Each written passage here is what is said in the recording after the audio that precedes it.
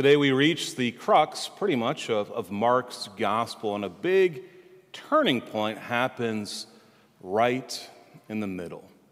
Of course, in the beginning of this gospel passage, we have Jesus asking the question, "Who do people say that I am?" And they respond, "John the Baptist, others Elijah, still others one of the prophets." Remember, everyone that they're saying there are dead. And so people think, well, maybe he's coming back, right? He's a reincarnation of John the Baptist or Elijah. But Jesus asks a very important question. But who do you say that I am? Not who do they say, who do you say that I am?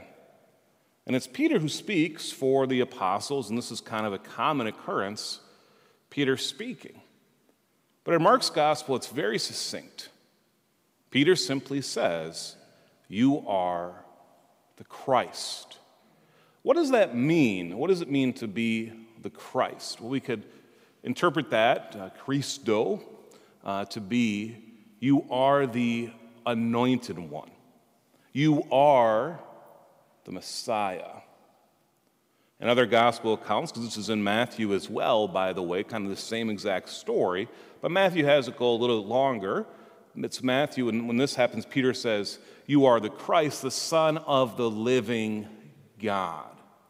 Christ in itself is good enough. You are the anointed one, which means you are the long-awaited Savior. You are the one who is going to came into this world. You are with us. You are the Christ. You are God, and you have come into this world to bring us this restored kingdom of Israel. Is what Peter is thinking. But immediately, we see this change in Mark's gospel. First, Jesus says, don't tell anyone about this, right? Don't tell anyone about him, about Jesus. And he began to teach them. And this is what he taught them. That the Son of Man, that Christ, must suffer greatly and be rejected by the elders, the chief priest, and the scribes, and be killed, and rise after 3 days. This doesn't shock us. But for Peter and the apostles, this wouldn't make any sense at all. None. And so what does Peter do? He takes Jesus aside and he tries to rebuke him. He takes him aside, and we could imagine that maybe it went something like this. "Hey, Jesus, I think you're a little off there. You know, why are you going to suffer? Why are you going to be rejected? Why are you going to be killed? You are the one who you can change water into wine. You heal people without even being in their presence. You feed 5,000 men with 5 loaves and 2 fish. You can prevent this suffering. You can do miracles." That's one way it could have gone. But in reality, what Peter probably did to rebuke him was something like this: "Jesus, that can't happen. That's not what I signed up for. You are the Christ. You're supposed to go into Jerusalem, this triumphant, and we're supposed to have this new kingdom. This is supposed to be what's supposed to happen." And so Peter starts to argue with God. By the way, we do as well. So often in our prayer, what do? When we start talking to God, we go, "God, let me tell you how it's going to be. This is how I want it to be." And as we know, when we start to do that, we're never going to win. Why? Well, first off, we're not God. Praise God, right? But also because God has a better plan for us. And if we start to try to rebuke God, if we start to say, "No, my will be done, not your will," we're going to be put in a really bad place. And so what does Jesus do with Peter, by the way? He rebukes the rebuker, right? He rebukes him. And he says something very profound here. He says to Peter, "Get behind me, Satan." Another interpretation here would be, "Get behind me, you're an adversary to me." But that line right there, by the way, this is a side note, should be part of our repertoire. Now, I don't want you to say it to other people. That would probably not be a good idea, right? But when temptations start arising in our mind, or we're tempted in some way, get behind me, Satan. If Jesus had to say it, how much more do we have to say it, by the way, especially in our minds sometimes? And then Jesus says, you are thinking not as God does, but as human beings do. We have to realize this. We think as human beings. We think so easily of worldly things. And this is what Peter is doing. He's thinking of an earthly kingdom. He's thinking of a restoration of Israel. Remember, Israel at this time is kind of being, occupied essentially by the Romans. The Jewish religion is falling apart. All this is happening. And so Peter is thinking, well, Jesus is coming because he's Christ. He's the anointed one. He's here to save the promised people. But Jesus is so much more than this saving the promised people. Jesus is here to save all of us. And not just in an earthly kingdom, but in an eternal kingdom.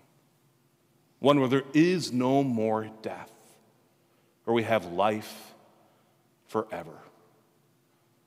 And so then Jesus goes on to say, this passage from Mark chapter 8, and by the way, this is what St. John of the Cross would say would be the highest point of spirituality.